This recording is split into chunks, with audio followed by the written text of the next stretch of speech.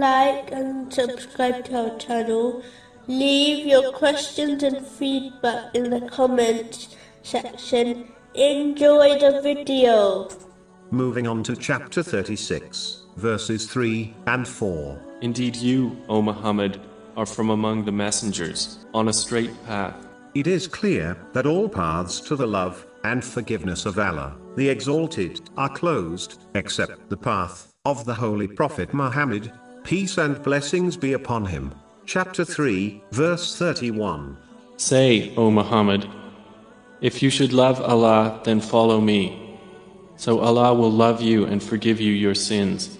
It is important to note that this verse gives glad tidings to those who practically follow the Holy Prophet Muhammad, peace and blessings be upon him, not to those who only believe in him. Therefore, a Muslim must act on this verse by learning and acting on the traditions of the Holy Prophet Muhammad, peace and blessings be upon him, as this is one's proof of having love for him. And only this practical show of love will cause one to end up with him in the hereafter, which has been indicated in a narration found in Sahih Bukhari, number 3688. Moving on to chapter 36, verse 5. This is a revelation of the Exalted in might.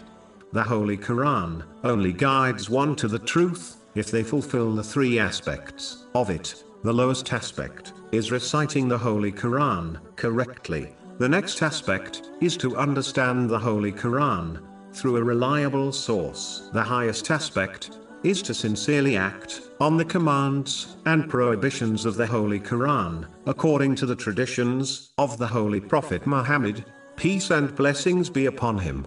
These stages are important to fulfill, as a Muslim will only be guided to the truth through them. The previous divine books were revealed by Allah, the Exalted, but as the people failed to fulfill the three aspects of these divine books, they failed to obtain the true path, which leads to pleasure of Allah, the Exalted, and ultimately, to paradise. If Muslims follow in their footsteps, by not fulfilling the three aspects of the Holy Quran, they may well share their fate in the hereafter.